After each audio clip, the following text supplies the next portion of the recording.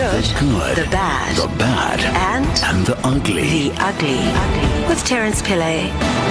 Hello, Terence. Hello, Darren. Follow up on the WhatsApp saga, hey? So, last week we shed some light on community WhatsApp groups and Yes. how many people in these groups use it as nothing more than a vehicle for racism. Yeah. One of the biggest issues was the number of bored women on these groups that cry wolf for every simple thing, often without even investigating or getting more information before they spread it. Remember the women who alerted their group to suspicious black male parked outside a prominent Durban school. They then someone called the police and swooped in on him, only to find that he was a father just waiting for his kid. It's insane. Who was doing an extramural It's lesson. insane. Then there's that gung ho group up in Manor Gardens who paintballed a man while walking on the road because they said suspicious man walking on the road. Yeah. Turns out he was going home from work. So after the show last week, I received a number of calls and emails from people in these groups who told me about some shocking posts that they that people could get into a lot of trouble for if it was revealed. For example, one woman called someone out on her group for being a racist, and she was met with the response, "I hope you get raped in your house, come and then on. you will learn to be more vigilant." What is wrong with these So this people? is the kind of thing that they're talking about. So one of the calls came from security expert Carl van Reenen, who manages around 198 community WhatsApp groups. I know Kyle. He came and he gave us first aid instruction here. He's incredible. Yeah. He says these unsubstantiated posts are a dime a dozen, but they have to respond to every single one of them, just in case it's a legitimate emergency. So- Yeah. How many groups is he in? 198. Oh, my word. Take a listen. So, Kyle, let's talk about last week's show. What was your reaction to it? When I listened into the show last week, it really sort of hit home for us because as I chatted to you off air, Marshall Security operate numerous WhatsApp groups in North Durban, as far as Salt Rock, Belito as well. What we do is monitor these groups throughout the day, evening, 24 hours, obviously with our control room. And yeah, we get a lot of, I don't want to say hoax calls, but we do get a lot of but obviously less serious, not so much I can see an armed suspect in my house, but the suspicious person in the road. So just take me back. When you say you control a number of WhatsApp groups, what does that mean? Yeah, I think on my phone alone, I'm on about 198 WhatsApp groups. Right. So you see a lot of what goes on these groups. The show specifically last week was about people who don't interrogate all the information first before posting on these groups, and then they become alarmists. Yeah. And that puts a strain on services such as yourself and the SAPS as well. What is your response to that? We all know the SAPS, it is physically impossible for them to be able to deal with all of the crime, all the petty crime as we touch on. That, first and foremost, is the reason for us starting WhatsApp groups. We're different from other security companies where we believe we're a proactive service. We have an in case of anything number, so whether you're our client or not, if you're in an emergency or if you need help, we'll come out and assist you. So we started these WhatsApp groups and we said that if you see any suspicious activity, if there's anything going on, sort of taking the neighborhood watch to another level where you as the granny at home can be involved in the neighborhood watch. So she can look out the window at 10 o'clock at night and say, hey, there's a car there that's not normally here. I know that's not Terence's car, he lives next door. That might be a suspicious vehicle. She can say, please will you check out, there's a white high-end vehicle that's not normally here. And what I'm touching on there is important because it's all about knowing your road, as you said, and knowing what is suspicious and what's not suspicious, because that's where we need to draw a line. Often we'll see there's a suspicious, and I know you touched on it, and I try and steer the groups away from it, a suspicious Bravo mark being a suspicious black male or a suspicious whiskey mark as a white male. We need to first and foremost identify what is suspicious. A person walking down the road at 7 o'clock in the morning with a backpack on and a cap, walking with purpose, is more than likely 10 to 1 going to work. There's not much suspicious about that. But a gentleman walking around at 2 o'clock in the morning, hiding behind trees, looking into houses, for sure is suspicious. So what we've tried to identify to our groups and to our followers is to educate yourselves. We often put out on our newsletters things to look out for, how to identify suspicious people, how to be involved without infringing on other people's rights.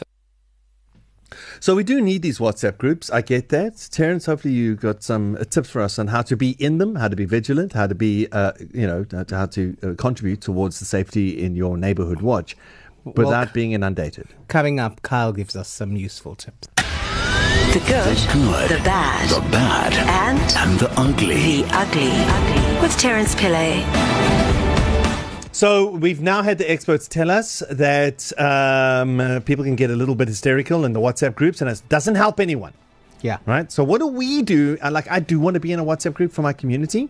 What I tend to do is I mute it and then just check in, but that doesn't help me with important notifications. And that also wouldn't help you if someone's being racist on this group. Exactly. How do you react so to that? what do you do? So Kyle van Vrienen is the security expert that we saw talking to, and he says that people should make sure that there's actually something suspicious about a person's behavior before alarming people on these groups. Again, it's such an open-ended thing. What specifically is suspicious? Well, take a listen. There's also a huge stereotype that exists on these groups because WM walking to work doesn't get as much attention as much as a BM walking to work gets on those groups. I agree with you. It is something that we've seen, and it's like I said, it's something that we have tried to educate.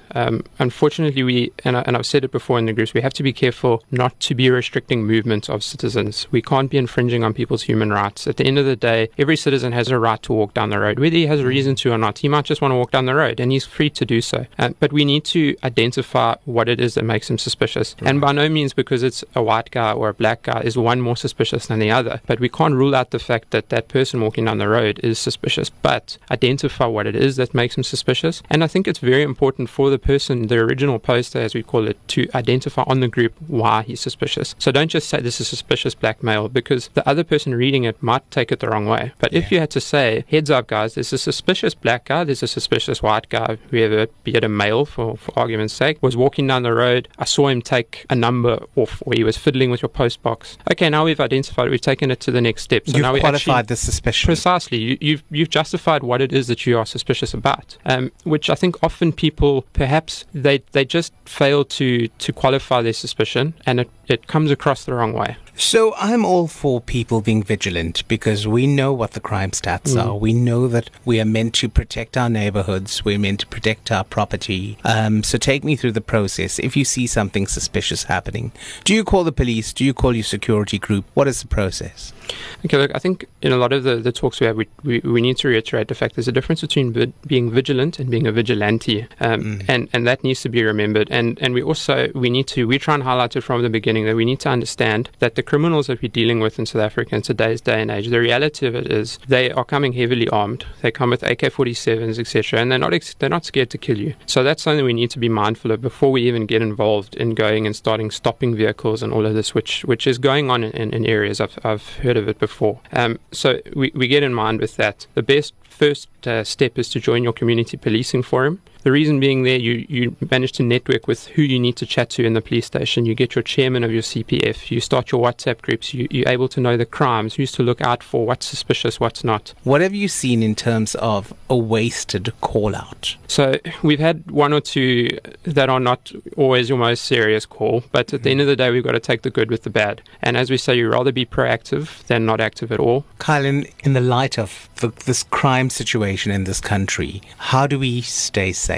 First and foremost is obviously to align yourself with a good private security company. That's the reality of what we've got in our day and age today. Is your first and foremost is obviously your security, your insurance, and your medical aid, in my opinion. If you align to a security company, go and meet the guy that works in your area, have a chat to the reaction officer so he knows you, he knows your children, he knows what's the normal for him as well, because he will then know, okay, when you've got a visitor, that's a suspicious. So the suspicious activity works both ways. So it's all about being proactive and aligning yourself with somebody who's there for you in your time of need. Chat to your neighbors, chat to your community policing, and just grow your security net, basically, and get as many assistance and people involved as you can.